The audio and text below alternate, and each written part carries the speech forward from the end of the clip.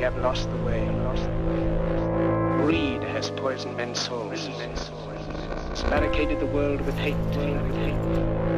You stepped us into misery and bloodshed. We have developed speed, but we have shut ourselves in. Machinery that gives abundance has left us in want. Our knowledge has made us cynical, our cleverness hard and unkind. We think too much, feel too little.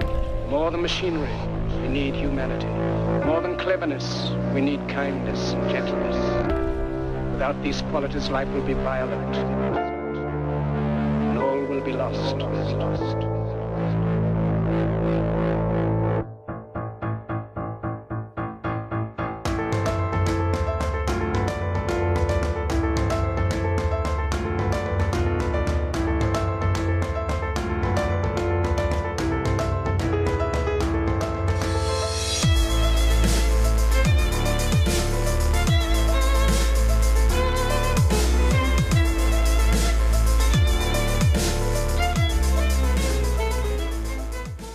Welcome to Inspired Edinburgh, the home of powerful conversations. I'm Elliot Reeves, and my guest today is Gurchetan Sandhu. Chet is a former international drug smuggler, author, renowned podcast guest, and founder and managing director of Alpha CBD. In November 1999, you were arrested at gunpoint in Alicante Airport and subsequently charged with smuggling the largest haul of black market steroids in Spanish history, valued at more than $500,000. Sentenced to 4.5 years in prison, your book, From King of Karachi to Lockdown in the Costa del Crime, chronicles your life and drug smuggling operation and tells the story of how you rose to the top of the hierarchy inside Font Calent, one of Europe's toughest prisons, famed for its brutal conditions and high-profile inmates. Today, you spend your time growing your company Alpha CBD, one of the newest and fastest-growing independent retailers of premium CBD products. Your ultimate aim is to provide the UK and European market with the best quality CBD products at the most competitive prices. You've given emotional and financial support to orphans, people in poverty, and the homeless. You're carer to 4 snakes, 2 Argentine tegu, and 2 tortoises. And your podcast episodes with past Inspired Edinburgh guests James English and Sean Atwood have been seen nearly 1 million times. Chet, it's absolutely brilliant to have you here. Welcome to the show. Okay, thank you. Thank you for having me on. It's a pleasure. That's quite an introduction. Yes. Yeah. It sounded quite good, that. You like that? Yeah, it sounded quite good. I'm going to have to record that and send that to people. Yeah, here's my bio. I sound okay on that one. Yeah, try to highlight the good things, yeah, you know? Okay, good. So it's funny because your first podcast interview was with James. That was in April 2018, and that's coming up for 400,000 views. Did you expect that sort of response to it? No way. I did that originally with my friend who knows James. Okay. Jamie Kerr. Thank you to him for hooking all this up, really. Yeah. It's through him. If he never did this, I wouldn't even been interested in podcasts. No. And Jamie told me, listen, James is starting out. I think I was his 8th podcast. Mm-hmm. He says, you'll get about 3,000 views, you know? And I thought, okay, that's okay. I thought, okay, I'll advertise my product, blah, blah, blah. I'm doing this. And in the end, 400,000, it's still going up and it's going to go more yet. Yeah. Yeah, it's going to go more. Because I'm due on Channel 5 as well, twice. Really? Yeah. Wow. This winter I've been told, they were filmed by Endemol. Okay, yeah. Yeah, they're a good team to work with. So I've got one episode that's just all about me, and another one's about yachts. Yachts? About yachts, okay. Yeah. But they had a 15-minute slot, and they wanted me in it to just give my opinion on yachts, apparently. And so I told them what my opinion was, which they liked, and it went down well with them. So they're due out as well soon. I like it. Yeah. Because I was going to say, I've seen, that's not the picture, that's next to a pool, but I'm sure I've seen pictures of you on yachts.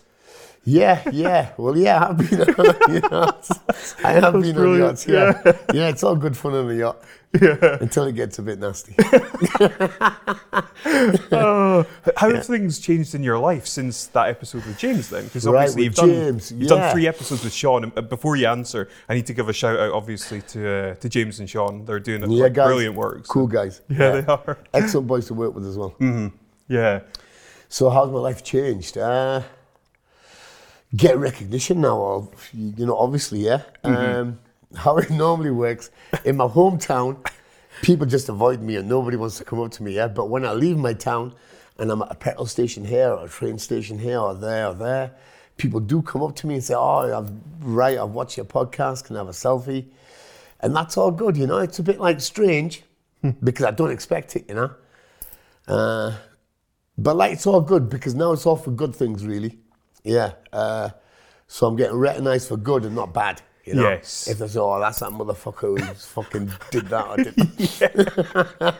And then, but now it's all good. So yeah, it's getting positive. There's a film getting made as well with a guy I'm working with. Don't want to name him, but he was involved with My Brother, the Devil.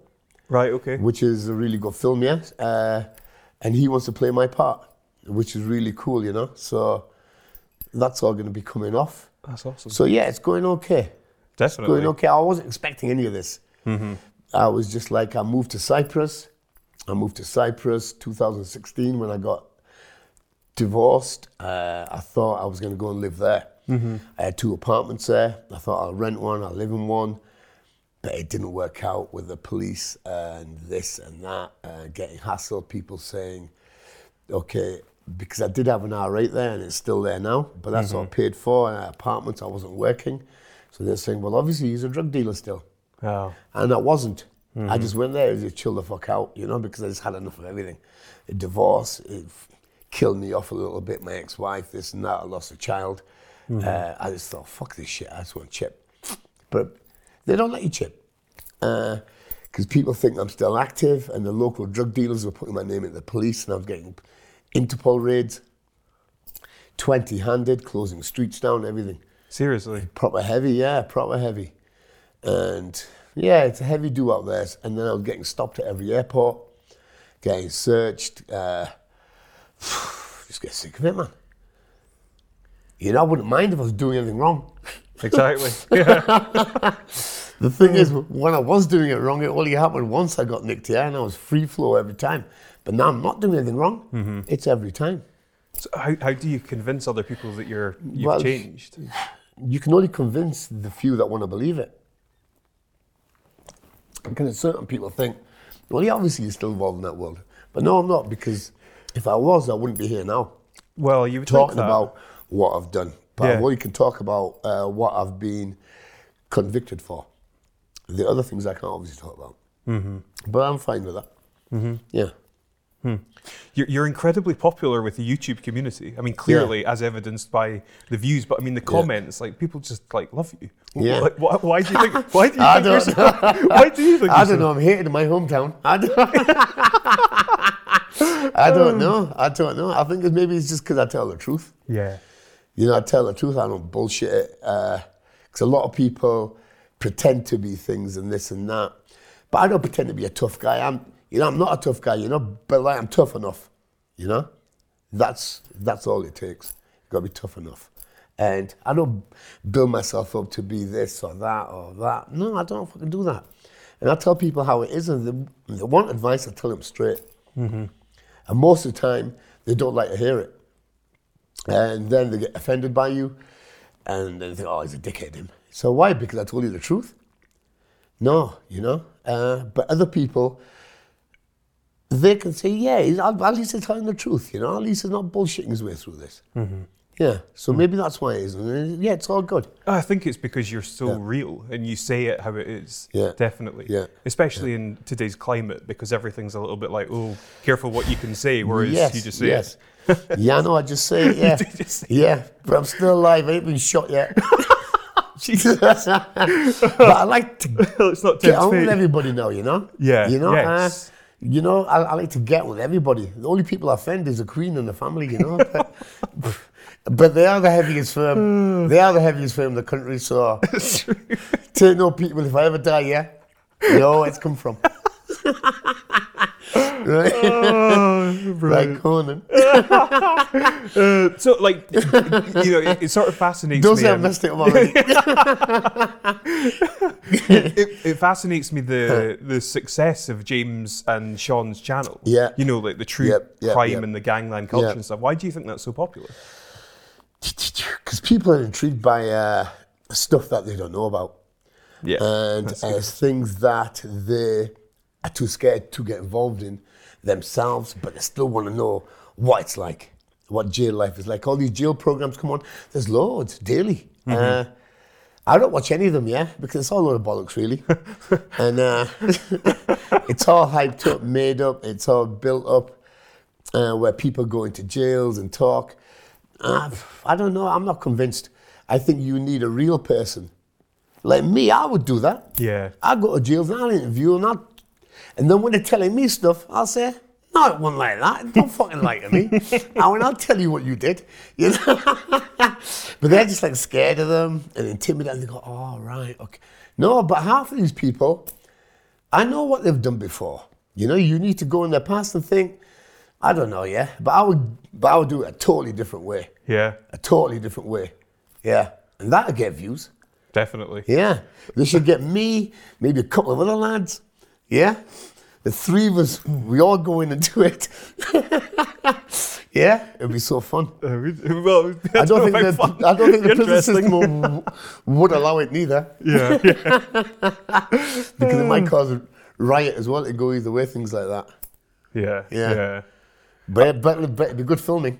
Definitely. I'm skipping ahead a little bit, but I'll come back. What is it like in prison?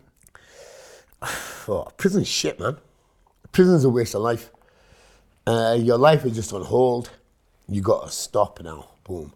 Things are going on around you outside, but you have no control over anything. Mm-hmm. And that's quite hard. Because you can't even do anything, because before you have to okay, I need to pay this bill, I need to pay my gas bill, I need to pay electric, I need to pay my council tax, I need to sort this out. You need to do a lot of shit, yeah? When you're in jail, it all stops. So your mind does get a break from the normal bullshit. Yes. And you get 3 meals a day. And for me, I made it work. I did every program course available. In fact, I should have brought my book, jail book here. I've done every course in the English jail that was available. Seriously? Just to fill my time, yeah. I did every one. And I did a lot of things in jail, because and I trained in jail. I didn't take any steroids. I didn't take any drugs in jail. I just kept myself clean. So I used that period as detox, get myself good, get myself mind right again. And I left jail, and since then I've been okay.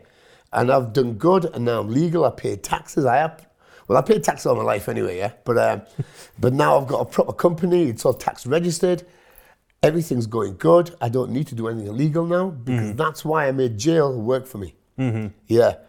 There's either, if you want to go there and feel sorry for yourself and think, oh, it's fucked up, I need an escape, which is what I did in Spain. When I was in Spain, it was a totally different system there, because that was my first sentence. No, my second sentence, Brixton I was in first, but then I went to there, and but that was totally different, because I was thrown into just a pit, man. Yeah, it wasn't like jail, but it's not like an English jail where you have a system where somebody speaks to you first. You get a probation officer. Have you got any illnesses? Are you suicide thoughts? Are you gay? Listen, when you go into British jail, you get asked a whole load of fucking shit. Yeah? So assessment. Because they have to do this. Yeah. So no, right, you go there. Oh. Okay. And they were saying in Spanish, I couldn't understand it anyway. So, but when I was in there, what was the question what you asked me? What made me... it was really... Yeah, no, I think it was what's jail like? Yeah, what's jail like? And in Spain, it was just a totally different system there.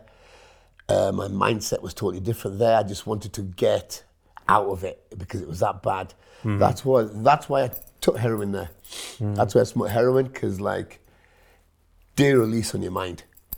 Okay? Because for them hours when you're high, you're not really there. So you're out of there, so it helps. I think the people that take drugs in jail now, they're weak because they can't handle the situation they're in. But I did this last 7 stretch straight, and I've been used to drugs all my life. But I did it straight, and I've achieved a lot from that. It's hard for the first 6 months, it's hard work, yeah? Being straight. But then after that, you just, boom, you got a mindset, and you're into your courses, and you're doing this, and you're improving yourself. and your body's improving, your mind's improving, and you're talking better to people on the phone, your family. So it's all going good. Mm-hmm. But if you take drugs, and then it's not, because your mindset's not right, and you might be on a downer when you phone your family, and then you're asking them to send money in. And, well, why do you need all this money? Because to feed your drug problem. And they know this. So you're upsetting them on the out as well, and when they come on a visit, you might be bashed up, this and that, you might have a black eye, because you ain't paying your drug debts. Mm-hmm. And your family see this, and for them it's worse. Yeah. For me, in jail, right, okay, me, I know I'm fine. Yeah, I'm fine, you know? Fucking I'll do this, motherfucker. Mm-hmm. But my mum don't know that. Yeah. Yeah. Yeah. Mm. She don't know that. Mm. I'd like to go back to your early life. I mean, I'm cognizant that I don't think it was a happy time for you. What time, sorry? Your childhood. Early years, yeah. You know, like the early years of your life. Like yep. what that... maybe just tell me what your early life was like. Right, the early life, okay. My earliest memory is this, 3 years old.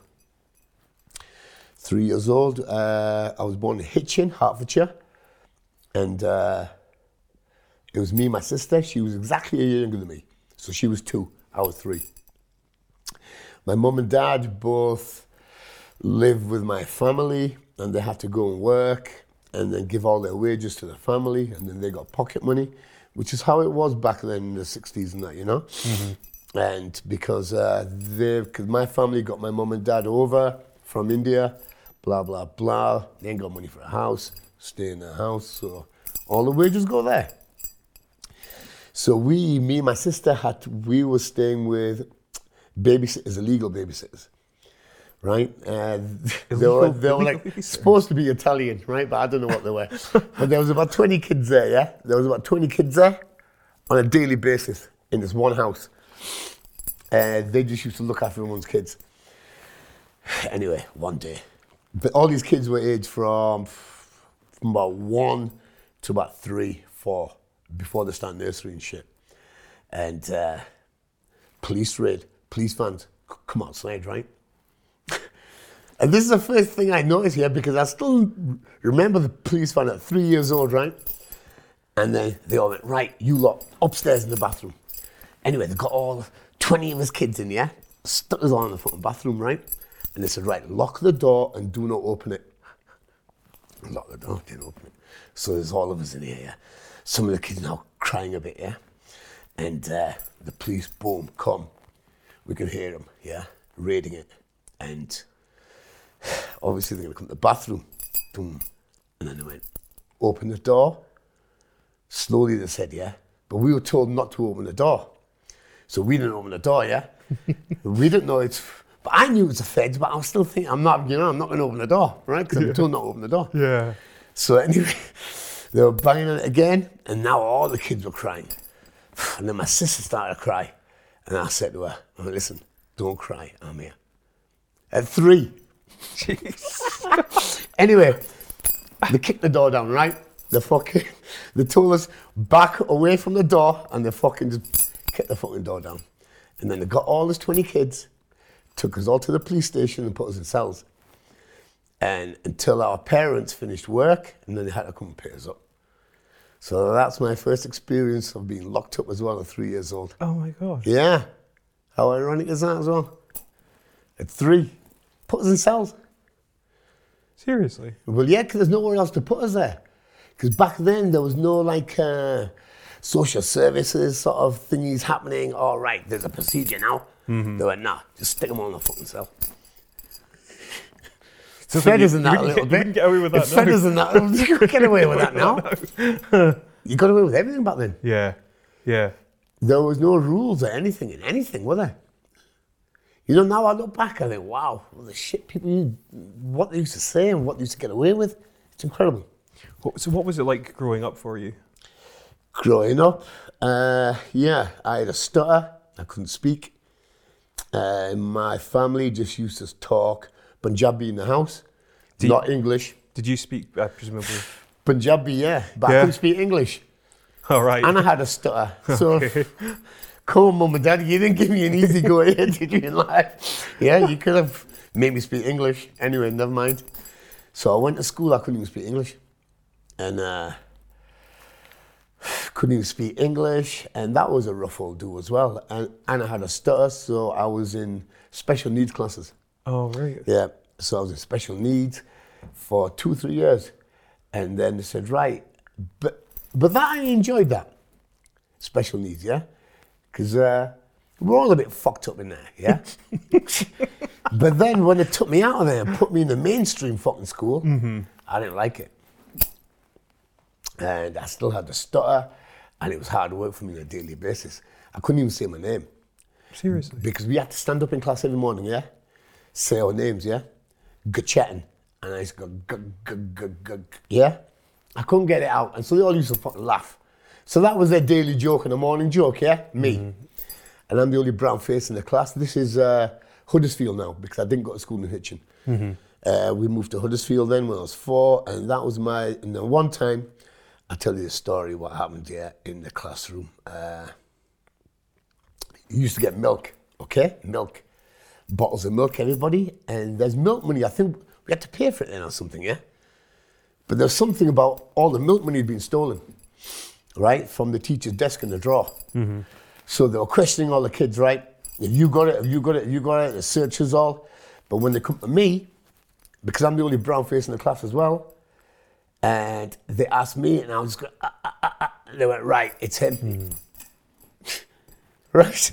So anyway, got fucking nicked for that. They told me to sit outside the headmaster's office until 7 o'clock, until my dad finished school, till my dad finished work. So he had to come to school to pick me up and to answer for me. But my dad asked me, and I said, no, I didn't take it. And he believed me. But still, I got that, yeah? Ridicule, yeah? And then after that, I got more ridicule. Because now I'm the thief as well. So now I'm the fucking thief. If I'm going to tell you the story, this is epic, the story, right? So now I'm the fucking thief. And in this classroom, yeah, there was one girl who I fancied, right? I was only 4 or 5, right? Right? But you do fancy somebody at 4 or 5 as well, yeah? Yeah. But she never used to take the piss out of me in the morning, right? So that's why I liked her probably, right? And anyway, on this morning, even she started laughing. And that was a breaking point for me. And I thought, right, I got to make a move. And then they're all taking the piss out of me. So, and then for the next couple of days, it was hard work. So I thought, right, I got to do something here. So I thought, I've either got to fight these boys who were taking the piss out of me, or what? But I wasn't a fighter, I was really little for my age. I had second-hand clothing, I was fucked up, couldn't even speak English hardly. And so, right, I went, okay, so this is what I did. I'm not saying it's good what I did there, yeah? Right? Okay. But it dealt with the situation. Right, okay, this girl that I fancied, right? I'm going to get a lot of shit off this one, yeah? But it'd be good for your views, right? Right, okay.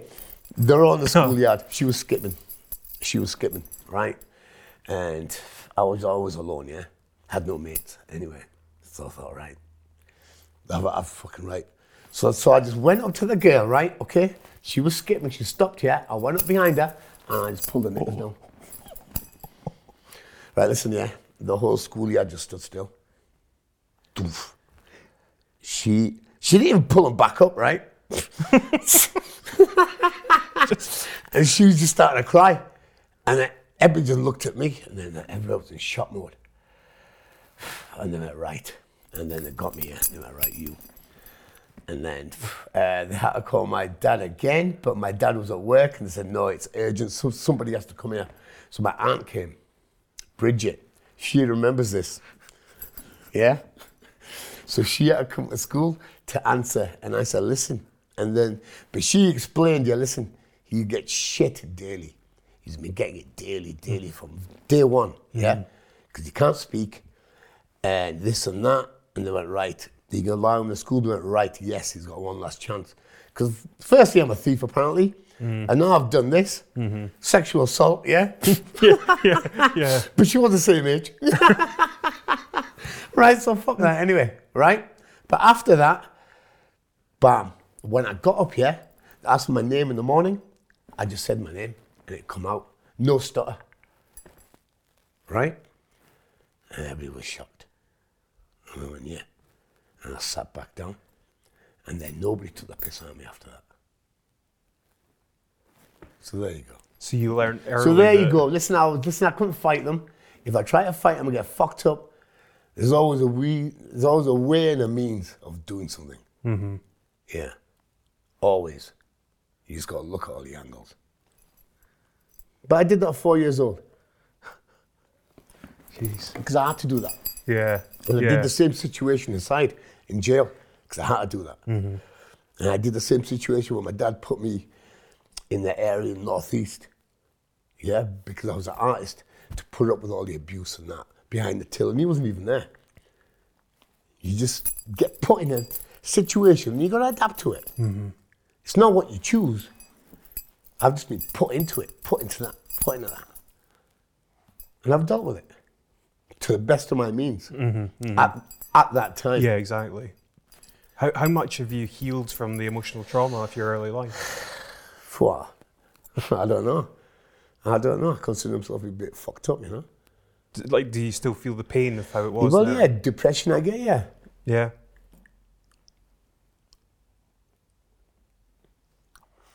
Yeah. But, you know, what's unfortunate is that people, they look very, they take a very simplistic view of individuals. So, you know, you've got like somebody who commits a crime or something, and they just see the end result of it without considering what's happened in this person's life, like what's caused them to behave in certain ways and stuff, you know. So. Well, yeah, it's part and parcel of it. Mm-hmm. Yeah, it just depends on what you go inside for as well and what's happened. Some people don't really have a choice neither. Mm-hmm. Not much of a choice. Yeah. They want the money, but they don't see any other angle, you know? Yeah. Where, how can I? Yeah. I don't have a support. I don't have a family basis. They're going to lend me money. I can't go to a bank. I can't get a loan. I can't do this. I can't do that. So how do you start up in business? How do you do it? Yeah, exactly. And there's a lot of, we all want it. Mm-hmm. We all want it. Mm-hmm. Who just wants to be who just wants to stay like that? Just get by, pay my bills, just get by. No. We all want a little bit extra, man. There's nothing wrong with that, is there? No. That's a natural instinct, you know. Mm-hmm. And how we go about it, you got to do it by the best of your means. Yes. Yeah. What you equipped with. Yeah. Yeah. That's why girls go into prostitution, go in the sex industry, lap dancers. Lap dancers, people slate them and that, yeah? I slate them as well. But because you're quite bad, you girls, yeah? But I do admire you. I think if I was a girl, I'd be a lap dancer. I would be a lap dancer, you know? I would train, keep myself right. Because I was thinking, I ain't going to sell drugs because you can't do it if you're a woman, yeah? Because you can't get involved in a man's world because there's loads of women that say, I sell drugs. Try and give it a tough chick. But you're not tough chicks, man. Wake up, baby. It's a man's world, this game, yeah? Okay, it's a man's world where you get slapped about and you can get shot, yeah? Mm. It's not for women. Just look after your kids, please. Yeah. Stop trying to be a gangster. Yeah. So yeah, this game. What was I saying before? I'll ask you another question. Go on then. What was your relationship like with your parents growing up? Oh, parents, yeah. My mum, dad, it was like that. They were just at work all the time. Work. It was a hardship for my own man. The food we used to get was shit. Roti, we get chapatis, you call them, yeah. Mm-hmm. But with dal, just vegetable dal. But when you have that every day, lentils every day, baby. I call lentils come on my fucking ears, man. Listen, and then I never used to eat. And they said, well, why is he so small and skinny? And I said, because fucking lentils every day. Yeah. On a dinner time, we used to go to school, we used to go to school at dinner time, and me and my sister, she was exactly a year younger, so we used to have to walk back to the house, which is about 2 miles away. Yeah, we only had an hour, walk there, and it would be lentils and dry roti. We were supposed to eat that and then go all the way back.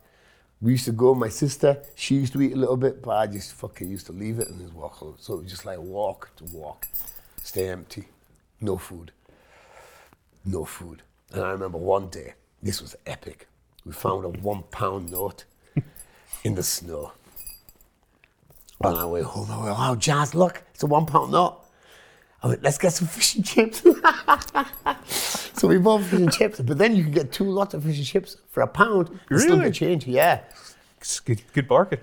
Well, for £1, that was like £10 now. Yeah, you know? yeah, that's Yeah, right. so, oh, wow. And then I ate. And that's the only time I remember eating on a dinner time. You've got really, like, clearly quite vivid memories of, you know, Yeah. like going back. No, I in your have. life. No, Do- I have. I have. Do you think a lot about the past? Yeah. Do you? Why? Because I don't think there's anything in the future for me. Seriously? Sort of. Honestly, I don't look forward to the future. And I never have. I just take it a day at a time, man. What is it that you're uneasy about with the future? For starters, if I'm still to be alive. Secondly, if I want to be alive. Thirdly, I've like lost a lot of things. I've lost people. I'm divorced twice, lost my children. I'm on my own. It's not the best. Mm-hmm. It's not the best. Like, I've not spent a massive amount of time around you, Chet, but I've watched your podcast, and you know, I like to think I'm a decent judge of character, Mm-hmm. but I believe that you're a good person. I think you are a good person. Okay, thank you. Yeah. Like, you know, you've not said or done anything that would make me think otherwise. You know, you've obviously had things in your past, but me personally, I don't judge you based on your past results. I judge you based on how you are now, how you treat me, how you are, and you know. Yeah. Cool. Right, where are we? Well, We've done the sort of you know, early stuff, and yeah, we get quite deep with that. What were your aspirations growing up? What did you aspirations. I want wanted to be an artist, graphic artist. I was really good at art. Back then, it was O levels. Yeah, it was O levels. It was O levels. I only got 1. I got ungraded in chemistry and stuff, physics. I got ungraded. I couldn't believe I fucking got ungraded. How stupid must I have been? But art, I got a B. I would have got an A if my 8-week project would have come out. But I was making this skull out of clay, and it was all cool. Had it glazed, put it in the clay oven. It blew up in the clay oven because I didn't take all the air bubbles out of the clay. Oh. So that fucked me up for an A. So I got a B. But that's the only thing I got. So I wanted to be a graphic artist. I was good at drawing, painting. But my old man, he didn't let me do that. He wanted to go to business, make money, buy a shop in the northeast where it was cheaper. They were cheaper up here. And he had me as a workforce because he knew I was leaving school. He went, right, there we go. There we go. How strict was your dad? Yeah, strict, man. Yeah. He didn't let me out of the house until I was 21. Seriously? Yeah. I seem to be saying seriously a lot about quite a lot of the things that you're saying. I don't want to are go quite- on about too much about him, yeah?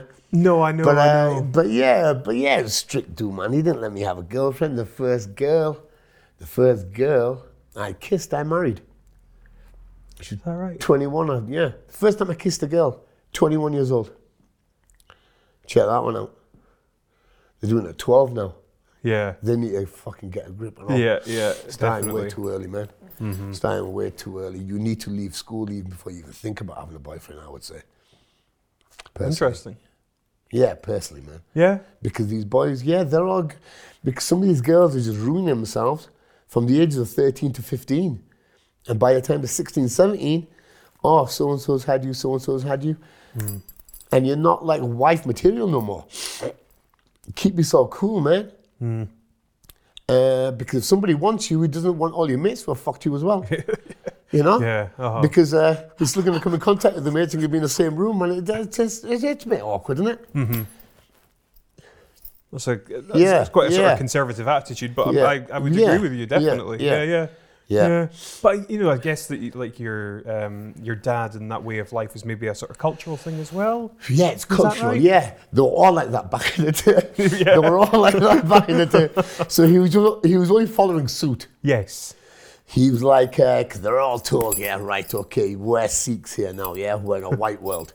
We're in a white world, yeah. Don't let the whites take control of your children, because we are from India, and we have to keep our thinkings and our ethics, put them into our children so they think like us. Yeah? But that's what they tried to do by keeping us away from white people, black people, Chinese people, the whole world, a spectrum of people. Yeah?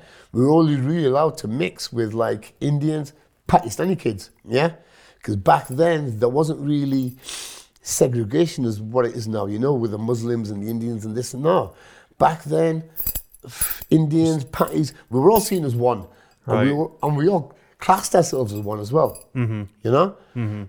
Because it was because we were a minority. There was only a few of us, so we had to stick together. It's no point us lot having a war. They're only going to war now because there's fucking loads of them. Yeah. Yeah, back then it wasn't like that, so you had to stick together. And so then we were a unit. And back then it was good. But now I like to keep it like that anyway. What was the question? I don't know. It's fine. We just kind of, we'll just meander through it. It's no problem. I've done a bit of research actually. It's interesting because I've spoken, one of my previous guests, Tony Singh, he's a Sikh. And he wears a red turban actually. From South Shields? No, he's Scottish. He's a chef. He's like a TV celebrity chef. Oh yes. I know who you mean. We touched just very briefly on Sikhism, but so your name Sandhu and I think it's Sindhu would be Jat. Yeah, originally. Jat. Yeah. Jat. Yeah. It's like a caste system in India. Yes. See, I never knew about any of this until I started. Which is all wrong as well, yeah? Okay. Because they all say, Sikhism, we all see everybody as one, equal. Male, female, animal even.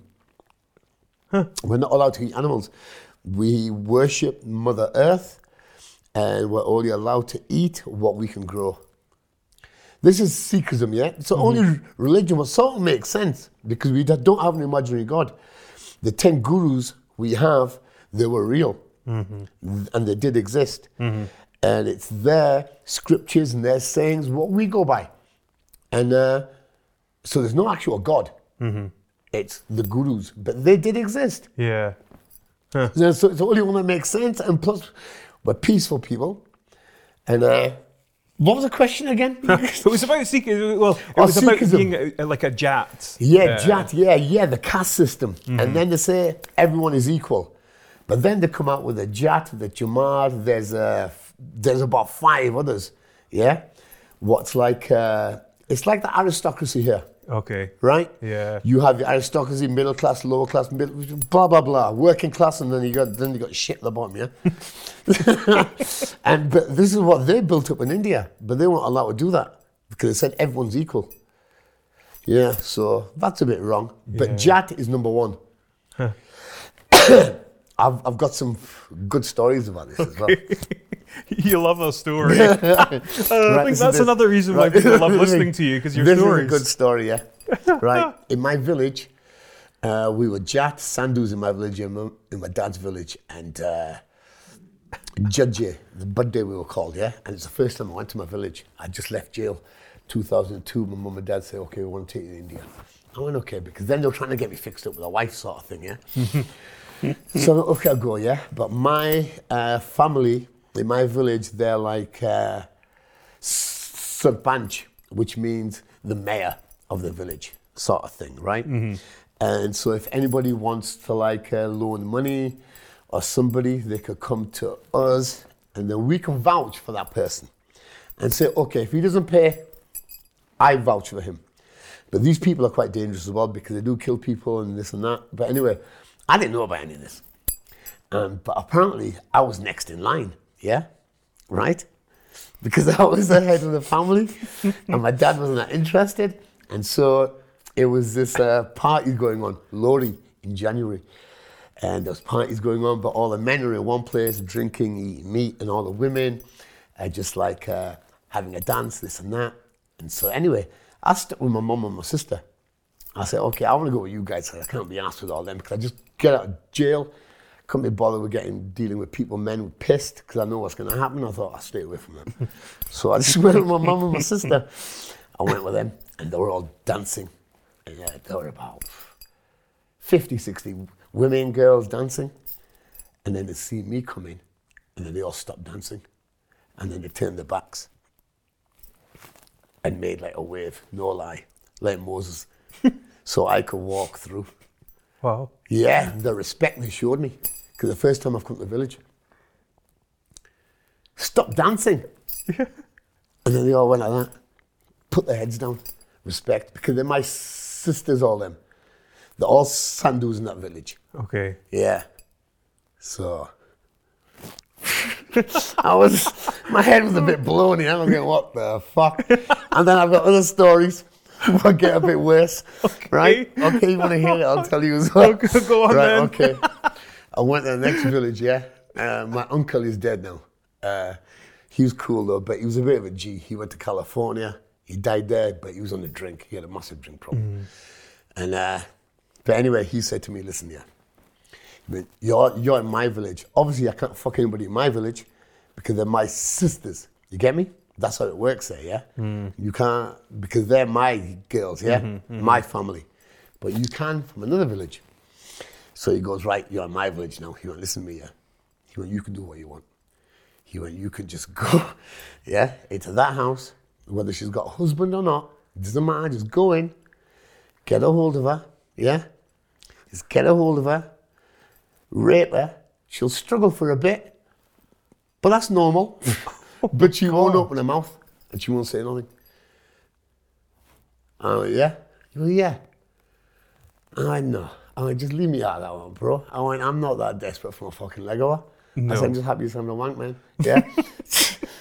But these is how their mentality is over there. They're fucked. And you know what it is? I've got loads of stories about India. We can make a whole episode about my trip to India. That sort of mentality doesn't translate well to a Western culture, though, does it? No, not really, not really. But this is how they operate. Really? You know, well, that's the truth. So what are the laws like around that? The laws, you just pay the police off. Right. One time, I was with these other two boys. Recently, this is about 2010. 11, 12. We were driving through to the village and there was a dead body outside the road. I went, whoa, stop. And he went, no, he's dead. And he went, how do you know he's dead? He went, because he was there 4 hours ago. I went, well, stop the fucking car. He went, no, we can't do that. Because if you stop the car and report it to the police, you're a suspect automatically. I went, right, okay. Anyway, that had my head a bit fucked, yeah. Then we went back. 2 days later, went by the same spot, the body's still there. 2 days later. Because nobody reported it, because nobody wants to get involved. That's how bad it is there. Rape, killings, muggings. One time I got married, I was getting a taxi to this other village, and I was told by a taxi driver, right, listen, we can't get hijacked on this road, yeah? Because the backward roads there, yeah? They said, we can't get hijacked, and they know that there's been a wedding here. I went, right, okay. I went, do they have guns? He went, no, just knives. I went, that's fine, I'll deal with knives, let's go. And that's just looked to me. He went, right, okay. I went, if they've got guns, it's different. I went, let's go. But nobody stopped, and nobody stopped this. But that's India, Yeah. Punjab. That's scary. And I help orphanages there as well. There's an orphanage there. Like the Punjab has a lot of money. There's more billionaires there than anywhere else in the world for that small section of the world. But yet, if you have a girl there, they see a girl as a hindrance, and they see a girl as an expense, and so they just either kill the girl or put her in a drain or give her away. And this woman I work with, she has the unique orphanage in Model Town, Jalandhar, and I've helped them. I've sent them money over, and I bought stuff for them. And how she works is, if someone's got a baby, you come up with your baby, and there's sort of an ATM machine. You ring this little bell, you walk away, and then she takes care of the baby. And there's 60 girls there. Okay. But they need sponsorship, people to pay for the schooling, clothes, which is what I do. Yeah. Yeah. India's hard work. People say, "Oh, what a beautiful country." You want to have a look at it properly, man. You don't look at it properly. It's not, and the amount of the corruption. Like, there's no mafia in India. Not really. The police control it. The police control it. If you want somebody killed, you have to go to the police. Ask them. And then they kill it. And then you pay them. But they get away with the killing. Because they just make something up. They say, well, he pulled a gun on me, I shot him, boom. That's the police report done. See you later. Would you ever live there? No chance, no fucking chance. I'd be dead there. Yeah. I'd be dead there within a year. There was 10 grand on my head as well once. I think it's still riding still. Because I fell out with some family members, and there's a long story. Is this over there? This is here. Chet, I need to ask you something, actually. I was going to ask you off camera, but I'll just ask you. There's a video on YouTube that's currently got about 7,000 views, and it looks like you going into a chip shop and taking salt and throwing it around and stuff. Yeah. And then the comments are like, is that actually Chet? Is that Chet? And Yeah. I'm like, I'm pretty sure that's Chet. Tell me what's happening there. I need to know. Right, what's happening there is this. This is a reason... Someone said it was your cousin. No, it's me, yeah. But No, the person that runs the chip shop. Yes, Is that he's my true? cousin. And I went to see him because we have an ongoing case going on. And there's money involved and this and that. And he doesn't want to pay. He's got a lot of dollar. He sent 3 million back to India, which is them are the people that put the money on my head to get me killed. But anyway, I went to see him. And but he wasn't there. So I said, call your husband. And then she called me a black bastard. Oh. Yeah, right? And I went, taking a piss out of you, you're black yourself, you're the same as me, right? And so that's why I reacted the way I did. And then the other guy was going, the guy that threw the vinegar out, he said he's got his 2 daughters in the back of there. But there's another story about these, yeah? And about child images and this and that. Oh, right. It's quite complicated, yeah? So I said, you shouldn't be leaving your children in a shop like this at the end of the day, and you're driving around dropping off pizzas and your kids are here alone. You kidding me, baby? I mean, do social services know about this? And then, so that's why I threw the vinegar in. And that was that, basically. But then I got nicked by the police. I told my story to the police and they were happy with my thing. I said, I won't go back there again. I said, but I only went to see her husband, not her. But I said, phone him, tell him I'm here. Because he won't answer my calls. So what can you do? You have to go see somebody in person. And I was expecting him to be there because I was told he was going to be there, but he wasn't. And that's that. Oh, well, Yeah. that explains that one. What was the first crime that you ever committed? Crime. Like serious crime? Well, theft. I did theft, obviously, yeah? Stealing. I got nicked for stealing. Credit card fraud. I did credit card fraud. The very serious was the drugs. Was that? Steroids? Crime-wise, that was my first serious offence. Oh no, but there was an affray involved as well. There was an affray, which was a fight. What happened with my sister, with the first people who she married. But I don't want to go on about that because I mentioned this once with Sean and she got on a high horse and trying to get me off YouTube because I mentioned her name. So she can fuck off. Anyway, go on. but there's a lot of things, if I mention them, people are going to get upset. And Yeah, then, no, it's and fine. then I don't want to they're open going to try and get it cans of blocked. worms that I don't want to have to deal with, quite frankly. Yeah. What did... So I'm trying to think, a couple of questions around this. Did you think that you would ever get caught? And if you got caught, what did you think was going to happen? Did I ever think I was going to get caught? Yeah. Yeah, really? Yeah. But I was like high on GHB all the time. Oh, and right. drink and drugs when I was doing this. Okay. Back in the day, I was taking GHB in a liquid form. We were just taking it through in the aircraft. Because then you could take liquids through back then. Oh, A full bottle. Yeah. We just used to get wrecked on the plane. And then get wrecked there because we had that much and we were just that high, making that much money. You just don't really think about getting caught. You don't really think about it because you're just on like a roller coaster and it's just full of drugs, women and fucking money and doing what you want and people being scared of you. And then when you're at a young age, that's all appealing. It's all appealing, but you know it's going to come round to you. If you don't, you're stupid. Well, what did you think would happen if you got caught? What did you Jail, innit? Jail. Yeah. Yeah, jail. I know I'm going to jail. You know, I was ready for it in a way, but I wasn't ready for Spain. I thought jail in England I can handle. I've got my people there, people know who I am, there's a structured system there. But I didn't think I'd end up there. That was the thing that got me. Okay. Yeah. But can't say Spain taught me a lesson. England did. Is that right? Yeah.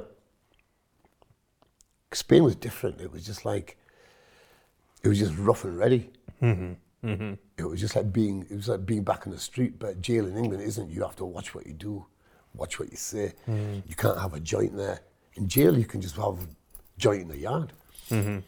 As long as you're not messing with the screws, they leave you alone. Yeah. One of my questions is, it's November 1999.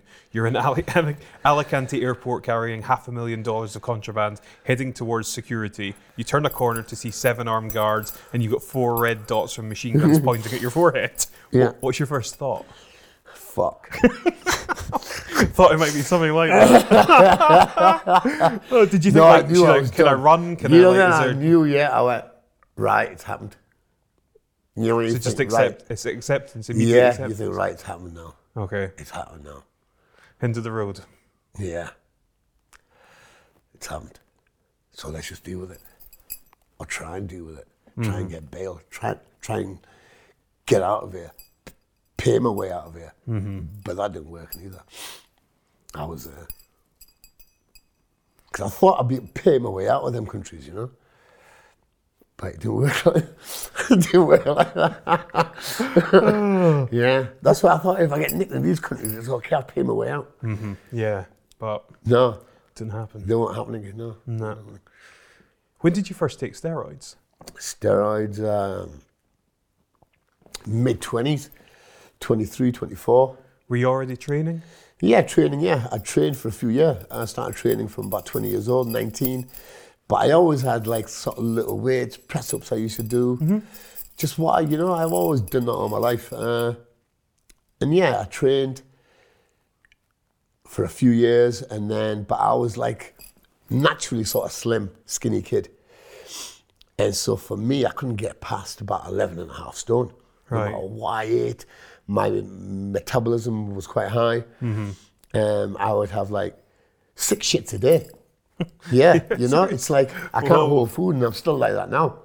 I can't hold food. I'll eat 2 hours later, and I need a shit. Boom. Some people think that's perfect, yeah. But okay, I don't mind it, I don't mind it. Yeah, but that's how I was back then. And what was the question about me? Well, yeah. So what was steroids? Yeah. What sort of steroids. cycles were you doing then? Well, cycles, yeah. I started off small, taking about 2 injections a week. And then I started to sell them. I started to import them. But then, when it's all in front of you. And then I could take 20 injections a week. 20? Yeah, a week. Was that like Sustanone you were taking? And that was a mixture. I would take a mixture of Trenbolone, Sustanone, testosterone, Deca, Dianabol tablets on top of that. I would take the whole spectrum of drugs, Winstrol, everything. Really? Change all the cycles I had. I used to jab into my legs, tricep, bicep. And one time, all my point shoulders, they were so sore, I stuck it in my chest. Stuck an injection in my fucking chest. That's how fucking crazy I was by then. Sight injections. But I was doing, my bench press was over 200 kilo. 200 key bench. It was awesome. Awesome power. How did you feel? I felt fucking, well, I was big, felt strong, powerful, but not good really. Not good really. I used to lose my temper a lot. Yeah. Which, it's all bad, especially if you mix it with drink. Yeah. And back then I never used to smoke weed, so I never had a calming effect. So yeah, it's bad. So what was the outlet? How did you get rid of that kind of like Well, rage, I went to jail, didn't I? Well, I went to jail. I didn't have a fucking choice. I didn't have a fucking choice. It stuck me in the fucking screen. So I had to come off the steroids.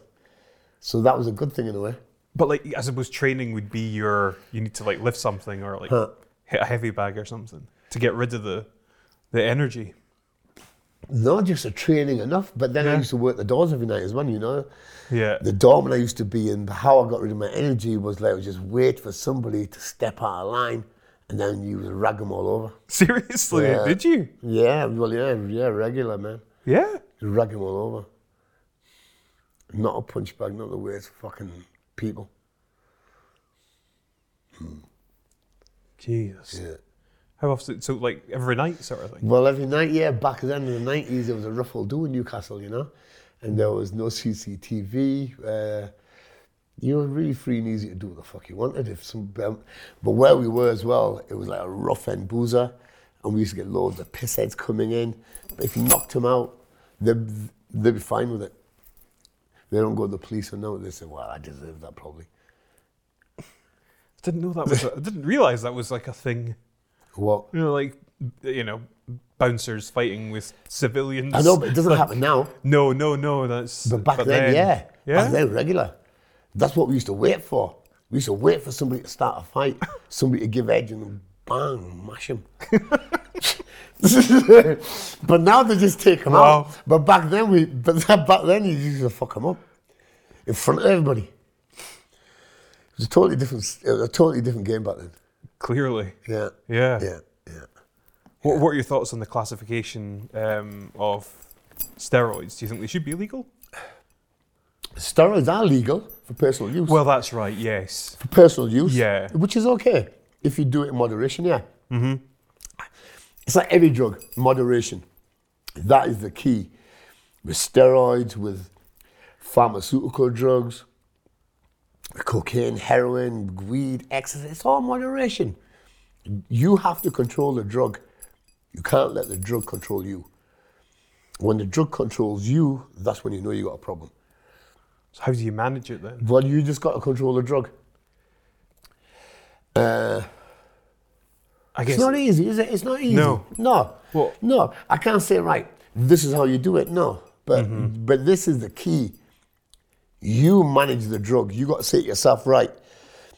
Like, I don't know. It's having, I guess, it's Like, say if you have cocaine, there's people take cocaine every day, which is bad because you don't need it every day. You might need it once a month if you're having a little party, having a little session, fair enough. But if you're taking it every day, you just got to fucking tell yourself, right, listen, I've got to do weekdays off and just do it in a weekend and then just slowly wean yourself off. And then just keep it weekends or special times. yeah. I guess it's having the self-awareness to recognise when it becomes a problem. Or Well, if it's controlling you, yeah. Yeah, exactly. If it's controlling you, Yeah. and then yeah, you got a problem then. Yeah. You still training? Yeah. Yeah? Yeah. Well, You're in good shape, man. I've been in Look at Glasgow for 3 days. I ain't eaten for 3 days. That's probably why I look like this. that. Yeah? No, not at all. Yeah, You're clearly in fuck me up, the Glaswegians. But they're a top bunch. They're a top bunch, man. Oh, what does your sort of split look like now then? What your training Training, schedule? training. I just do one body part a day. Yeah. Yeah, do arms one day, back one day, legs one day, chest one day. I try and do 5 times a week. Try and do it, yeah. So, It's good but going. yeah, but now I don't have to push myself, you know. I don't go heavy no more because there's no need, you know. I did the heavy work back in the day, the big deadlifts, the big squats and all Yeah. that. So now you just have to maintain. And just keep it ticking over. And because muscle memory, Yes. it's easy, you know. Now it's easy. You just got to put the work in early, and then later on it's so easy. Like now, there's people hitting the gym when they get to 30s and 40s, and they've never trained before. It's hard work, man. Yeah. Very hard work because your body isn't used to this, and you will never get in that condition unless you go proper extreme on it. Take all the necessary growth hormone, the drugs, the steroids, the proper diet, and even then, your body might not respond to any of that. Yeah. Because there's only, like, in the world, what they say is this. I watched a program once about it, yeah? And they said there's only 5% of people that have genetically like sort of athletes. Right. There's only about 5% of them people who will respond instantly to training. And I believe I'm one of them because sometimes I don't train for months and I'll just hammer the drink and drugs. But I've still got abs and I still look good. And people think, well, you just believe me. But I said, no, this is my worst, man. Yeah? And then there's about another 30% of people who will respond a little bit, yeah? Who their bodies will change. And there's a massive percentage, about 40 to 50%, that no matter what you do, your body shape is hardly going to change. You will never get them abs. You will never get that big square chest. You will never get them big shoulders or this because your body, and for women it's the same, because you aren't made that way. There's only about 5% of us made this way. So when people try to strive for this, carry on doing it, but it's a losing battle for a lot. I would say, like, don't go that strict on the diet. Don't say, oh, I have to eat this, I have to eat that. I went, because really, it don't really make a lot of difference. Just live your life really to a certain degree of coolness. Eat what you want in reason. Don't go that strict because at the end of the day, you ain't gonna get up in no show.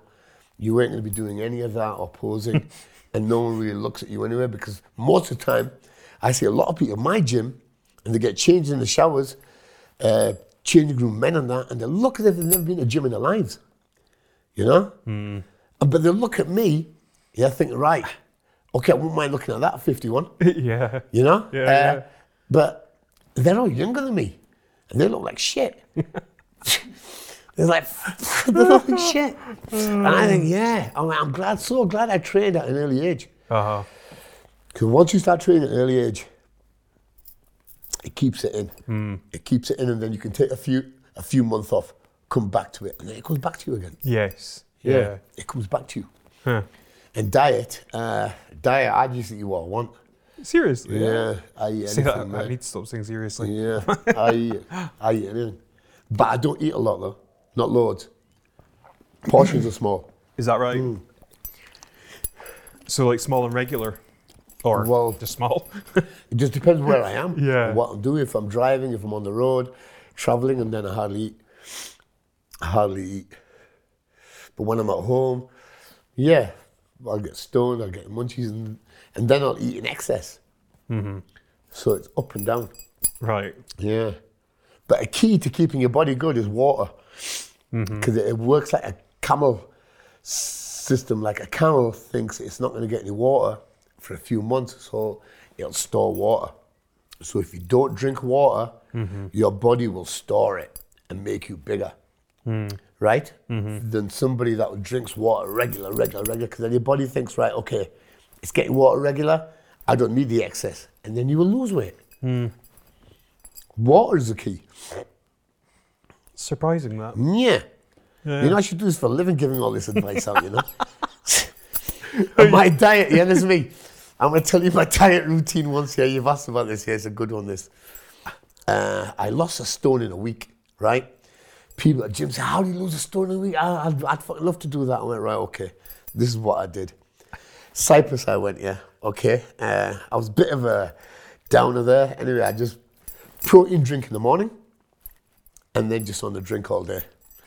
Just drink all day, alcohol and That's it. Go to sleep. The next morning, protein drink again, drink all day. I did that for 7 days.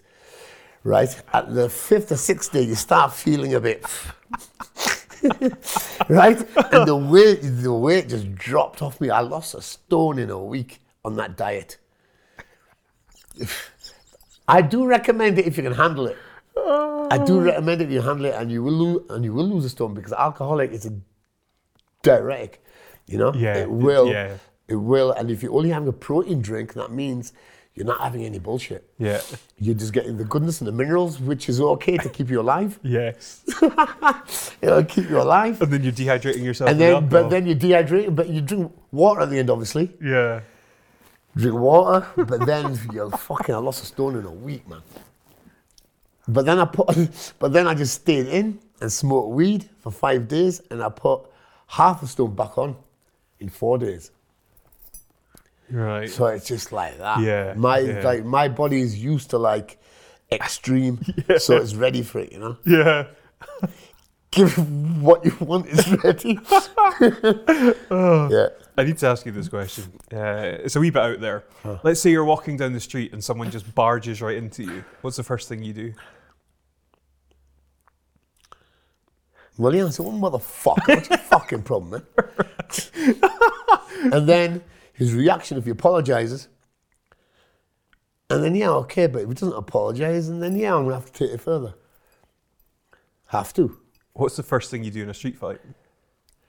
Street fight, I don't get in street fights no more.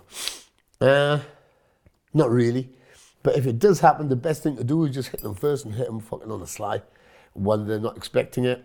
There's no point offering somebody out and you're all squared up. No. It's best when you say, right, come on outside. And you go, yeah, okay. And when you turn, bang. Yeah. Well, why do you want them? I wear expensive clothes. I don't want them ripped up the out. Yeah. Just do the damage and walk out. But that rarely happens because no one speaks to me like that anymore, and I don't speak to people like that anymore. So that confrontation is no. I haven't done that for years. Yeah. It's fascinating. I'm a big mixed martial arts fan. I'm not, just to be clear, I'm not advocating violence in any way. But I did a lot of reading, like Jeff Thompson. Yeah. He wrote a few books about, defending yourself, and sometimes situations escalate and you just can't avoid it. You need to just be able to deal with it, in which case, like hitting someone, as you're saying, is the best way to deal with it. But a good way of doing it, self-defense, is like if you're confronted by somebody, and you're in a confrontation, boom. He's staring at you and you're staring at me, Just say something like, orange juice. Yeah. It's me. The adrenaline, of him will drop, and at that instant, bang. No, listen, that's how to do it, because that's when it's disrupting like the programming. And bam, bang. But it's got to work in that second. Yeah. Because it'll drop in that second, and that's when you hit him. But it's just trying to get your advantage, isn't it? Just trying to work it yourself. For women as well, it's a good one. If they're in a confrontation, and if they need to get out of something, drop them with a line, and you just got to make a move and fucking run or something. I don't know. You know what confrontation you're in. But yeah. How do you think other people perceive you? Perceive me? Like, say you're on the train today, right? Yeah. So people look at Chet and they're like, what do you think they think about you? Okay, well, nobody will sit next to me on a train or a bus, right? When a train is full, because I make sure I like the table, loads of times, the whole train will be full, but they won't sit next to me. Some people will. It's normally young girls who do, because they're not really that asked. But it's rare a man will, because a man might feel intimidated, but like a woman will come and sit there. Young girls, not older girls, no. They might feel, I don't know, but young ones aren't bothered. They just come and sit and they're all right. Do you aim to look or be intimidating? No, I don't. I just keep my mouth shut. Is it just accident? It's just how you look. Just how I look. Yeah, it must just be how I look. I can't help that. No, you can't. No. It's true. Yeah. But I mean, it can be a good thing and a bad thing, right? Yeah. Well, but I don't go out of my way to look bad. walk around like that. And No. I'll give evil eyes to people. No, I'm nice to people. I'm pleasant, and I'm, polite. That's it. Yeah. Yeah. Oh, jeez. Right, we're going to move on to Alpha CBD. How did it come about? When did you, Right, get it come about. I involved was in... working I was in Cyprus at the time. Okay. Brian Charrington. He's like another good guy for podcast if you wish. Yeah, he's cool. He's funny, and he's got a lot of stories. And he was producing his company, SurePure it was called at the time, in Spain. It's all merchandise there. It's all made there. And I contacted him. I said, listen, I'm interested in this. This is about 2 years ago. And he went, right, okay. He told me what he's doing. He told me it's a real deal, how it's made, and he explained it all to me. I went, right. Okay, I want a piece of it. Because in Cyprus, I was living there. I wasn't doing anything. I was just getting drunk every day. No work. I was waking up at 2 o'clock in the afternoon. Got an hour rate, driving around drunk, just doing what I want. Just shit life, really, just boring. Holiday every day, but like it's no good if it was every day. So I just thought, okay, I'll focus on this.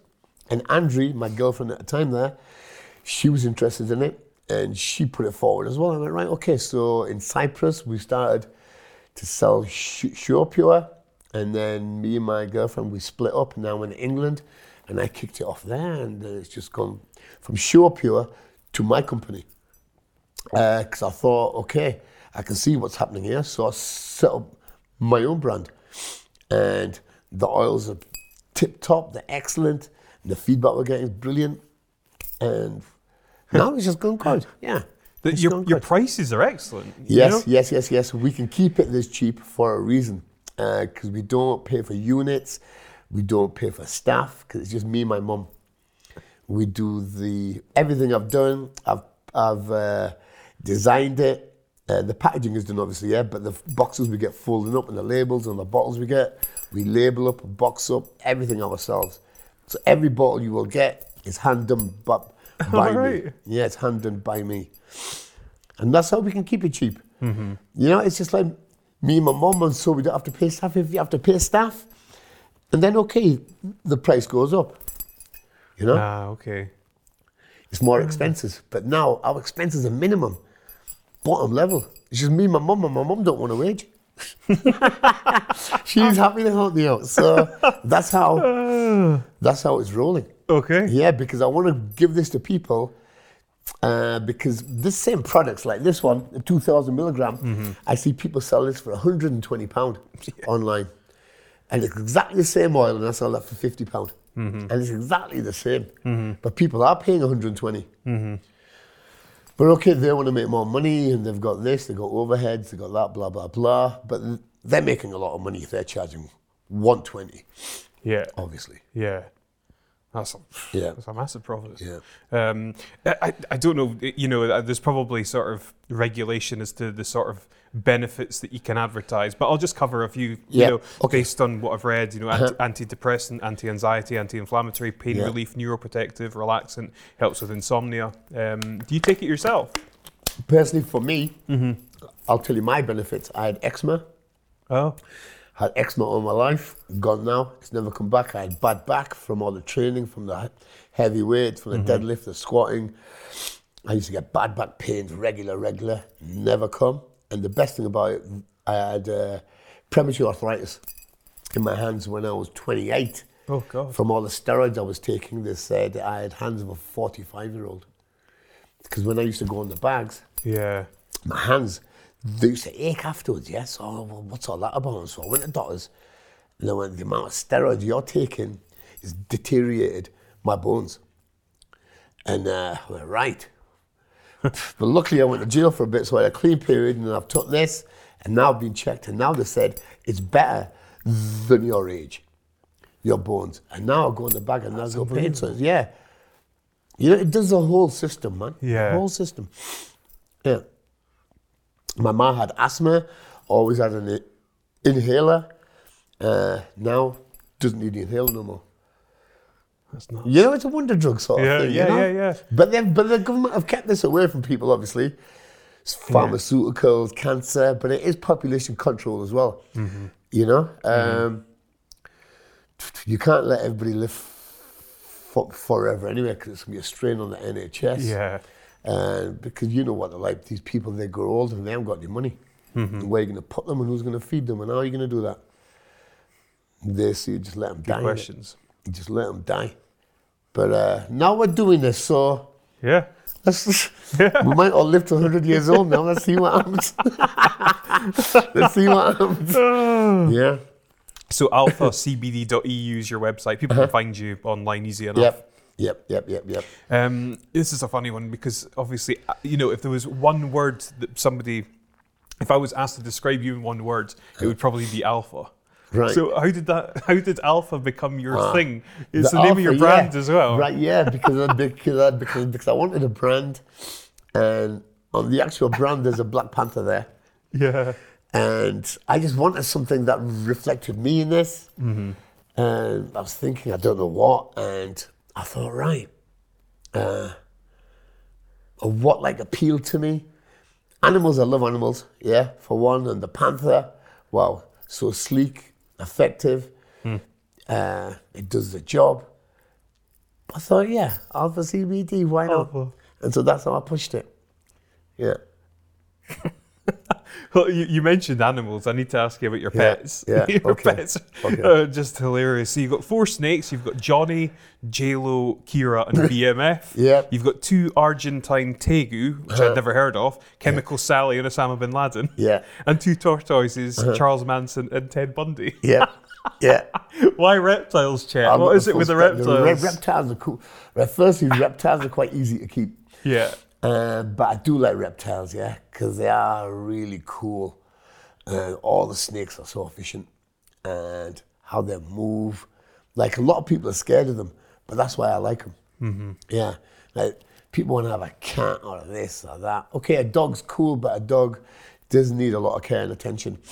And I travel a lot, and I can't really leave a dog in the house for like a day. Yeah. But a snake you can. Don't need to Yeah. be fed once a week, you know? Right. They're all cool to leave for a few days, so they're easy. But the snakes I have as well, it's not stuff that you will see in a pet shop. The Ridley Cave Racer, Keira Knightley, she's 7 foot. Yeah, she's a beautiful. She will be in normally in caves, and they hang upside down waiting for bats. Yeah, when the bat comes, bam, bam. So is she a constrictor? No, No? Cave Racer. Oh, right. Slim, okay. 7 foot. They Right. just hang in caves. J-Lo is a boa constrictor. Yeah. Morph boa constrictor. Johnny is a royal python. And BMF is a water cobra. Oh, wow. Yeah, he's bad. You can't handle 3 of them. I can only handle 1. Johnny's the only one you can handle. Whoa. The rest bite you. Oh, right, okay. Yeah. You've been bitten, Johnny, but bit Yeah, you, right? yeah. But it's okay, you know. It's all right. But none of them are venomous, I take it. No, but the cobra will paralyze you for like a month. He will paralyze you for a month. Okay. Yeah. He will fuck your muscle system up. Not kill you, but he'll Not do good. some damage. Not good. Tortoise, the Argentine Tegu, how did you... Oh, the tegus are so cool. They are awesome. Yeah, I'd never even Argentine heard of them. tegus, yeah. They're from a friend of mine from Darlington. They're massive. Yeah, they're so cool. They're on 2 levels. In the spring, I'm going to take them for walks. I'm going to put leashes on them. No, I'm going to take them for walks. Yeah, both of them. I've got loads of area around mine. Wait till spring kicks in. I'm going to take them out and everything. I'm going to look crazy with 2 big lizards walking, 2 big lizards. I can't wait Reminds for me, the spring. there was a famous picture of Mike Tyson with his tiger on a... All right, on a yeah, leash. yeah, on a lead, yeah. You're going to Well, have your like 2 massive, like, dragon lizards, looking yeah, legs. that's even better. Yeah. Oh, dear. Unreal. Where are we? Alpha CBD, pets. Yeah, it's funny because when I was messaging you last night, you said something about zoos. What are your thoughts on zoos? Like zoos, yeah, like people say zoos are cruel and they shouldn't be, okay? But I say no. Because if you look at the wild now, yeah, the wild is getting more and more, worse and worse, more and more cut down. The poachers are killing. And why would you want to be in the wild, you know? Because an animal that lives in a zoo lives more than double its age. And plus has the care and attention. If they have a disease, they get antibiotics. If they get an injury, if you get an injury in the wild, like if a lion is going hunting, anything can happen. You know, I watch it all the time. It's all I do all day long. Watch all the documentaries and Nat Geo. It's all I do. I either do that or listen to my music. Normal TV I don't watch. And but you see the injuries that they get, and then they're right. And then it's game over, and then they have to wait to die through pain, through hyenas, and then they come and rip you to bits and this and that. And the life expectancy, even when lioness has cubs, only 1 in 6 gets to like the full age. In captivity, it's not like that. They will all reach the full age. They're all cared for. All they want is a territory, a lion. They don't want to roam around the whole world. They just want their area. As long as they're safe in that area, they are totally happy as long as another lion doesn't come in and try and take it over. And so why do people say zoos are cruel and this and that? Okay, they're cruel for birds. That's the only thing I see. Because a bird needs to fly. A bird likes to emigrate, you know, go from one country to another when it comes to summer or winter. That, yes, you are taking that away from it. But animals are just happy with it. Like a snake is just happy in its own little area. If he knows there's not another animal who's going to come try to take that area over, he's perfectly happy in that little area. And the lions are the same, and the rest are the same. And plus, they're all taken care of. Zoos that are badly run, obviously, no. But now, if there's but I think every zoo in England's all cool. And most ones, apart from the ones in Thailand where they drug the tigers, where they keep loads of them in one environment, they are drugged because you can't keep loads of male tigers in one place anyway. So I know for a fact that they're drugged. That's not good. No, that's not good. Just to say that we got loads of tigers here, yeah, but they're all like a bit. That's not great. That's not good. No, give it the right environment. Yeah. Yes. Yeah. Yeah. I'm going to ask you, start to get a little bit deeper with some of the questions. What do you think happens when you die? What's your relationship with death? I think when you die, don't you? Because I think there can't be anything else. Because if you imagine all the dead souls that have already died, imagine. But they ain't here, are they? Not that we're aware of. No, because there's that many that have died and there's no really evidence of any of that. And science has proved with intelligence, it's only the super intelligent people that do not think there is a God. If you've got a brain, really, you don't, we know there's not a God. All scientists, physicians, astrologists, anybody with a brain who's in a degree, ask them if they believe in God, they'll go, Listen, God is for people who just want hope. Okay. Because they need that, don't they? Because you don't have anything else. A person with a brain can work and, well, okay, I can achieve in life in any way. But a person that doesn't have that, like me, I don't believe in God, but I did at one time when I was in Spain. Because I couldn't believe the situation I was in, and I used to go, oh, please, God, help me out of this. But then even I thought, I don't even believe in God. Yeah? But I still did it. Like praying? Well, I did pray. Because there's nothing else, is there? What else is there? When you're on your own and you're fucked up. So I did pray. So maybe, I don't know who I was praying to. I was just praying for something. Yes. Yeah. But so you don't believe that there's a God? No, a being, no. That is a total impossibility, you know? Yeah, and that's just for people who want hope and who are misguided and who aren't that intelligent, really, to be truthful. How do you think you've evolved as a person throughout your life? Evolved? I still think I'm the same.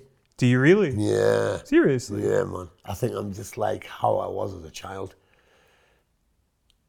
Yeah, my thinking, my ethics, what I want, they're exactly the same as a kid. When I was a kid, they said, what do you want to be when you grow older? I think it was like 5 or 6, we had to draw a picture. I drew a picture of Zookeeper. That's me. That's me. That's what I want to do. My total dream in life, my end dream. Okay, Cyprus I've lived. North Cyprus a possibility. They don't have extradition laws where you can do something wrong and they can't bring you back. So maybe there, and land there is cheap and it's hot, and have loads of land and set up like a zoo, a refuge type, you know, for animals that are, because there are animals everywhere that are like bears and this and that, and I would take them all on. And there I can get staff there, because I know Indian lads in Cyprus and they work now in the fields for €3 to €4 an hour. And them boys have also, so I can always get a workforce there as well. That's my plan. Let's see if it comes off. Yeah. So but you do have this sort of humane, caring side to you. Yeah. That you want to help, and where does that come from?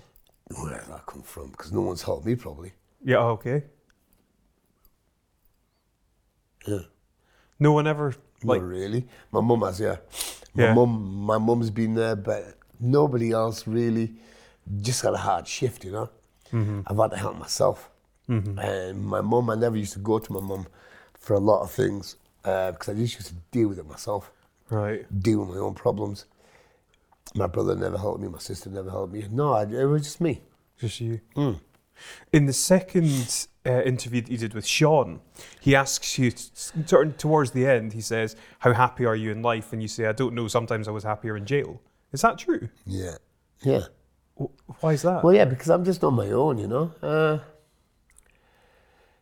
If I had a family and kids, and then I would say, yeah, okay, I could do that. But I have got children, but they're all older now anyway. And are you in touch with them? Yeah, I'm in touch with my youngest son. Zayn, yeah, he's cool. He's doing a degree. He's really intelligent. He's doing a degree now in historics, ancient history. A journalist he wants to be. He's not impressed with my life whatsoever. No, which is so cool. And he's super intelligent. He got 4 A's in his A-levels. He went to a private school and he came top, and he's like not interested in anything what I do. He's never watched one of my podcasts, not interested, doesn't give a fuck. He's just like really cool and he's laid back, which is excellent. Yeah. See, it's interesting you say he's not impressed with. You know, I don't look at you and think like that's impressive that you were able to like smuggle steroids, or the fact that you've been in jail. Like none of that stuff particularly interests me. I don't find it that appealing. I'm interested in you as a person. What motivated you to do the things that you've done? How you've evolved? How you've changed? You know, these are the things that I find personally interesting. Yes. Because I can relate. You know, I feel as though throughout my life I've sort of evolved. I'm quite different now to how I was in, say, my early 20s, I think. Yeah. So that's the sort of stuff that I find interesting. Okay. Yeah. Do you think there's a purpose in life? Do you think you have a life purpose? Purpose? Not really. Just do what you can, you know? Just do what, like now, okay, I'm in a position now to help people. Before I never was, yeah? So now I think, well, why not? Why not? Yeah. Other people should be doing the same. It's like things like Africa, yeah? You know, where they still haven't got any water pipes there in loads of countries. I'm thinking, what? I've been seeing these adverts from when I was a little kid, and all the millions and billions that have been sent there. Are you telling me that they still haven't got water pipes there? Yeah. Do you know what charities? Listen, it's all Africa. I think is bad. Asia's bad. England's bad as well. Only about 5% anyway. Cancer research, it goes to Africa, of course. They're all as bad as each other. I think the only way to do it is got to go through a proper, like, say, like if I said to myself, right, okay, I'm going to collect money and I'm going to go do the pipes myself, hire the plumbers myself and do it. Then it'll be done. Why don't these, I don't know why nobody does that. Just get a hold of it and do it. Instead of giving money to the African politicians. Yeah. They're no good, man. They're no good for nobody. Not their own people, especially not for nobody, man. Somebody's got to take this in hand. Yeah. But whether they will allow that or not, whether people have tried to do this in the past, Precisely, exactly. or whether they've said no, Yeah. you can't do that Yeah. because this is our council, our thingy. We have to do it. But if that's the case, then they're totally wrong. Mm-hmm. If Yeah. they're not letting people come and help their people. Yeah. What's all that about as well? Mm-hmm. I think there needs to be insight into this. All Yeah. these charity organisations, you know. Yeah. Remember James Cook, Yeah, I know that name, yeah. Cook Report, where he used to go and expose people. Yeah. But he was bad. He used to have a big firm with him because he used to go and expose loads of bad people. But he was so entertaining. We need someone like him to go to these places. Boom, right. I want to investigate where this money has gone. So far, how much does it cost to build a pipe thingy from here to here? Yeah, yeah. Do something like that. Why didn't somebody do something like that? That's Well, what it needs. Possibly putting their life at risk doing that, I guess. I think so. You might get shot, yeah. That's a risky project. Oh, it might be one for you. Yeah, you'd be comfortable doing that, If I surely. get backup on that, Yeah, yeah. if I get backup, it's televised all the time. I'll feel safe. Oh, how would you like to be remembered? What would you like your legacy to be? No, there ain't no legacy, man. I don't No? know. No, I don't know, man. There ain't no legacy. I can't say I'm not cool. Nah, just do what I do. If people want to remember me, how they will, and then okay. I know I have helped a lot of people. I've saved a lot of people's lives in jail as well. And I know them people sort of remember me, but a lot of people remember me in a bad way. So it's 50-50, isn't it? I was reading a book recently. I can't remember the name. I can put a link to this in the description on YouTube. But it's a book about the fact that, you know, if you've met, say, 1,000 people in your life, every single one of those people, you're a different person. Yeah. You know, you're who you are from your perspective. Yeah. But to everyone else, there's no one Chet. No. There's just loads of different Chets Yes, in the yeah. minds of all these different people. Yeah. Which, when I thought about that, was like, it kind of blows your mind a little bit. But that's the thing, like, Yeah. you know. No, but yeah, it's right, isn't it? But you ultimately define how you are now and who you wish to be and how you want to impact the world. You can choose that. You can change that tomorrow if you want to. Yeah. Yes. You know, if you believe in like free will, you know, the fact that your destiny isn't already predetermined. No, it's not predetermined because it just goes from here to there, from here to there, here to there. But it looks like you're on a good path though. Yeah, I think so. Now I am, yeah. How do you avoid it taking any sharp turns? Because I don't get involved in any criminal activity. Yeah. So, and that's surefire way, really. Mm-hmm. Just don't put yourself in a position like that. Because then it can all come crashing down, can't it? Yeah. Mm. How do you define success? Define success. Yeah, what does success look like to you? Okay, success for me. I know there's people that go on about it, saying it's not about money, it's having a happy life and children, and then no, that's not success at all. The cocaine is good, but it's not success. It's not the complete, it's not the 100%, it's not the whole of the moon, baby. Success is the whole of the moon. Money, having people around you, having family around you, being safe. That's it, isn't it?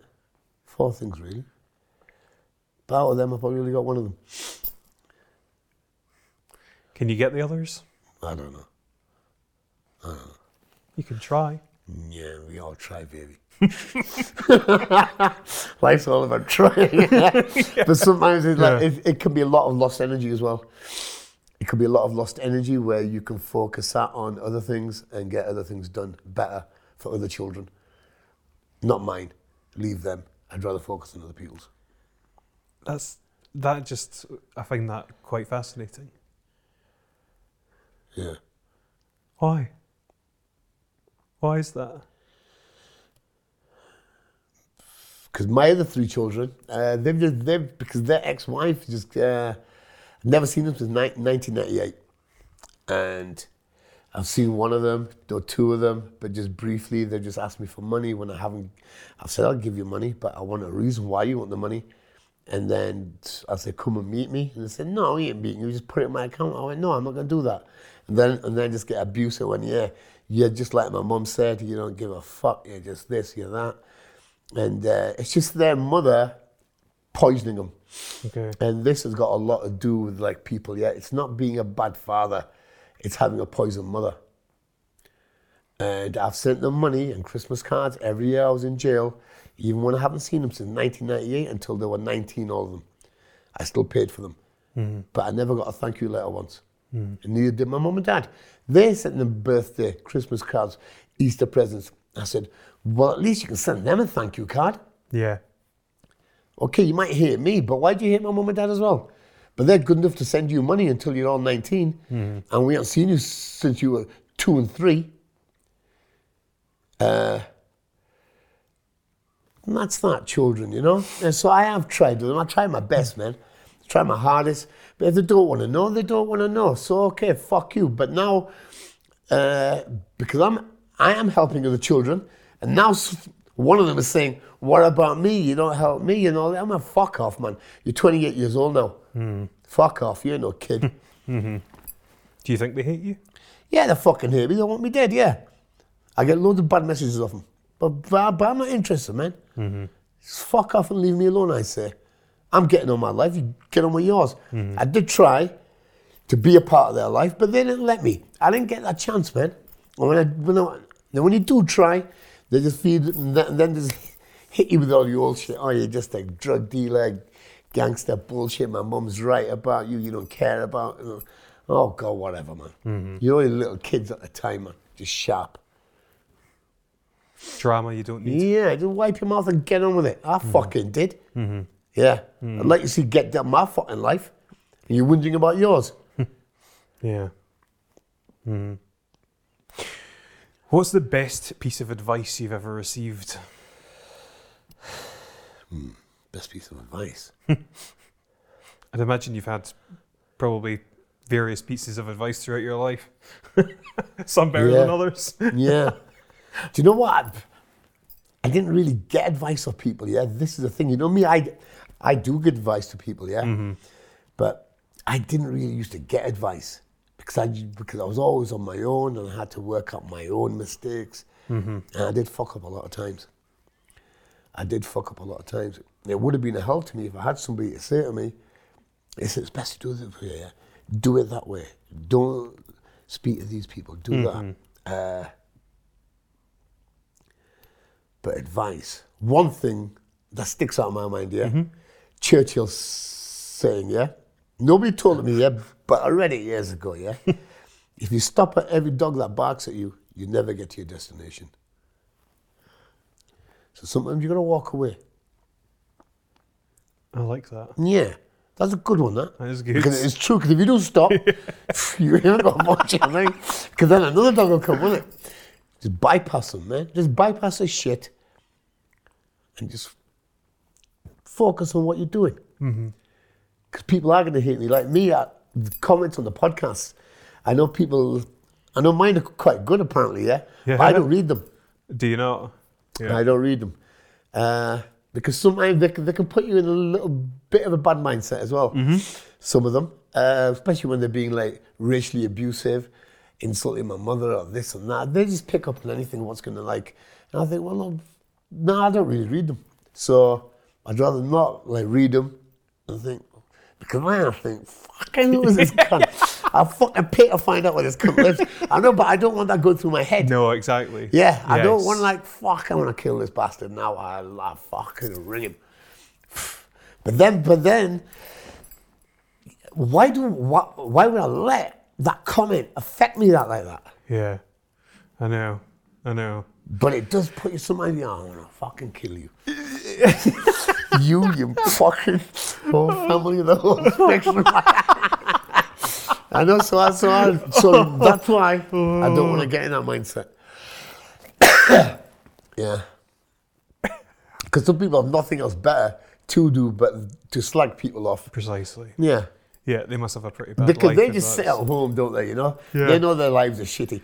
Anybody who gives a shitty comment, you know you're not successful, you're not rolling it, you're not killing it, you're not happy. Yeah. Because then people do not do that. They don't go, oh yeah, fuck that. You're doing it, oh fucking hell. He's getting on with his life now, fucking, I'm not happy with that one. Yeah. Yeah. Yeah. How do you like deal with haters now? Haters Without now, wanting to kill them. I don't get any, You just apart from on comments and things like that. just ignore Yeah, it. just ignore the fools because you got to see them for what they are. Then nobody's really, because they always go through false profiles. Nobody actually says who they are. Yeah. It's very rare now somebody will show their face and say, this is me and this is what I'm doing. Mm-hmm. Because and then you're going to go to war. Mm-hmm. Go to war. Yeah. Go to war. Yeah. And it's all expenditure. War's expenditure. Yeah. Yeah, because I'm going to have to pay people and you're going to have to pay people. Let's go to war. But I'm ready to spend money.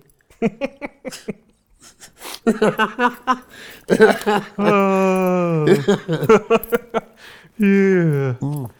If you had the opportunity to speak to your 20-year-old self, what would you say?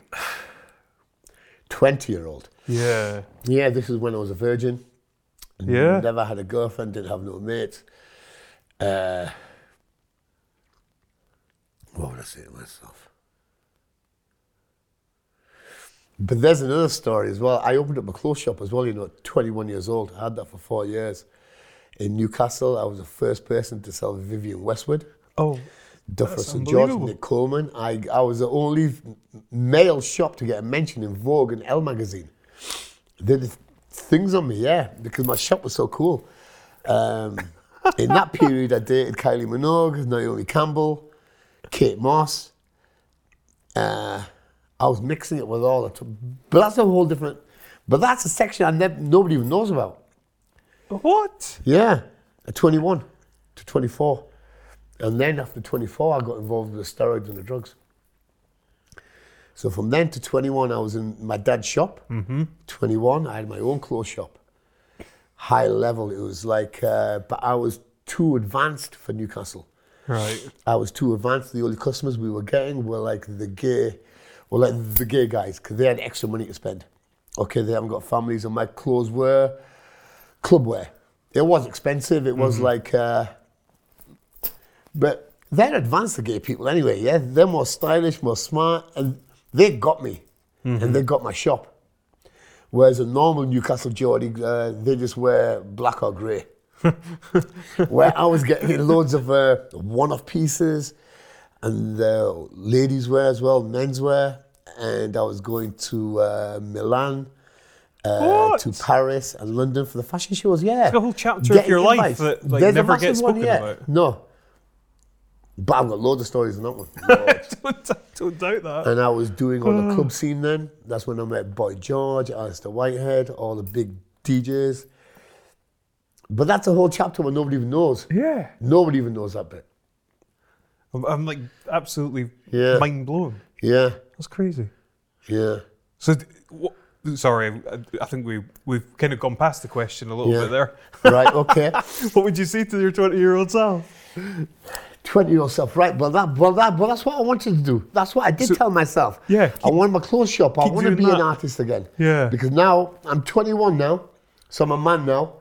So now I can make my own moves, yeah? My dad can't control me anymore. Yes. So I told myself, right, I'm going to do this, and this is what I want to do. So I did tell myself that, and I did do that. So stay on track. Stay on know, track. I like- couldn't really do that because it was what was happening with the shop. It was a bit advanced for its time, and the rent and this and that. I had it for 4 years, but in the end, I couldn't pay the bills. So I did rip off certain designers, Okay. got rid of the shop, and then I worked as a doorman and sold drugs. So I did attempt it. Right. I did attempt it, but it didn't work out. Because credit card fraud, I started to do that as well, to pay for the bills Right. Okay. with certain people, certain families from Newcastle area.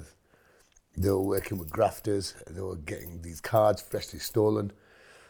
We were just banging them through, and the police were watching my shop and seeing all these gangsters coming in and out of my shop. So, but that's a whole different story, that one. So your 20-year-old self would, just... I don't know what I would say, because then I wasn't involved in no crime then, you know? Yeah. I wasn't interested in crime. I wasn't interested in crime until mid-20s. Expect the unexpected. Expect the unexpected. Like, brace yourself. You don't, well, you're right. The advice is, don't make any plans, because it never works out the way you plan it. Never, ever. So don't sit down with your girlfriend and say, right, in 10 years' time, we're going to do this and do that, because no, you haven't got a chance with that. You don't know what's going to happen, and you just got to do what you're doing. But don't fuck up. Don't fuck up with like heavy people, serious crime, class A. All these people now working with the police. There's not a lot you can get away with now before it comes on top. So I think all that, unless you're working with the police, it's a waste of time. Yeah. If you're working with the police, okay, go for it, baby.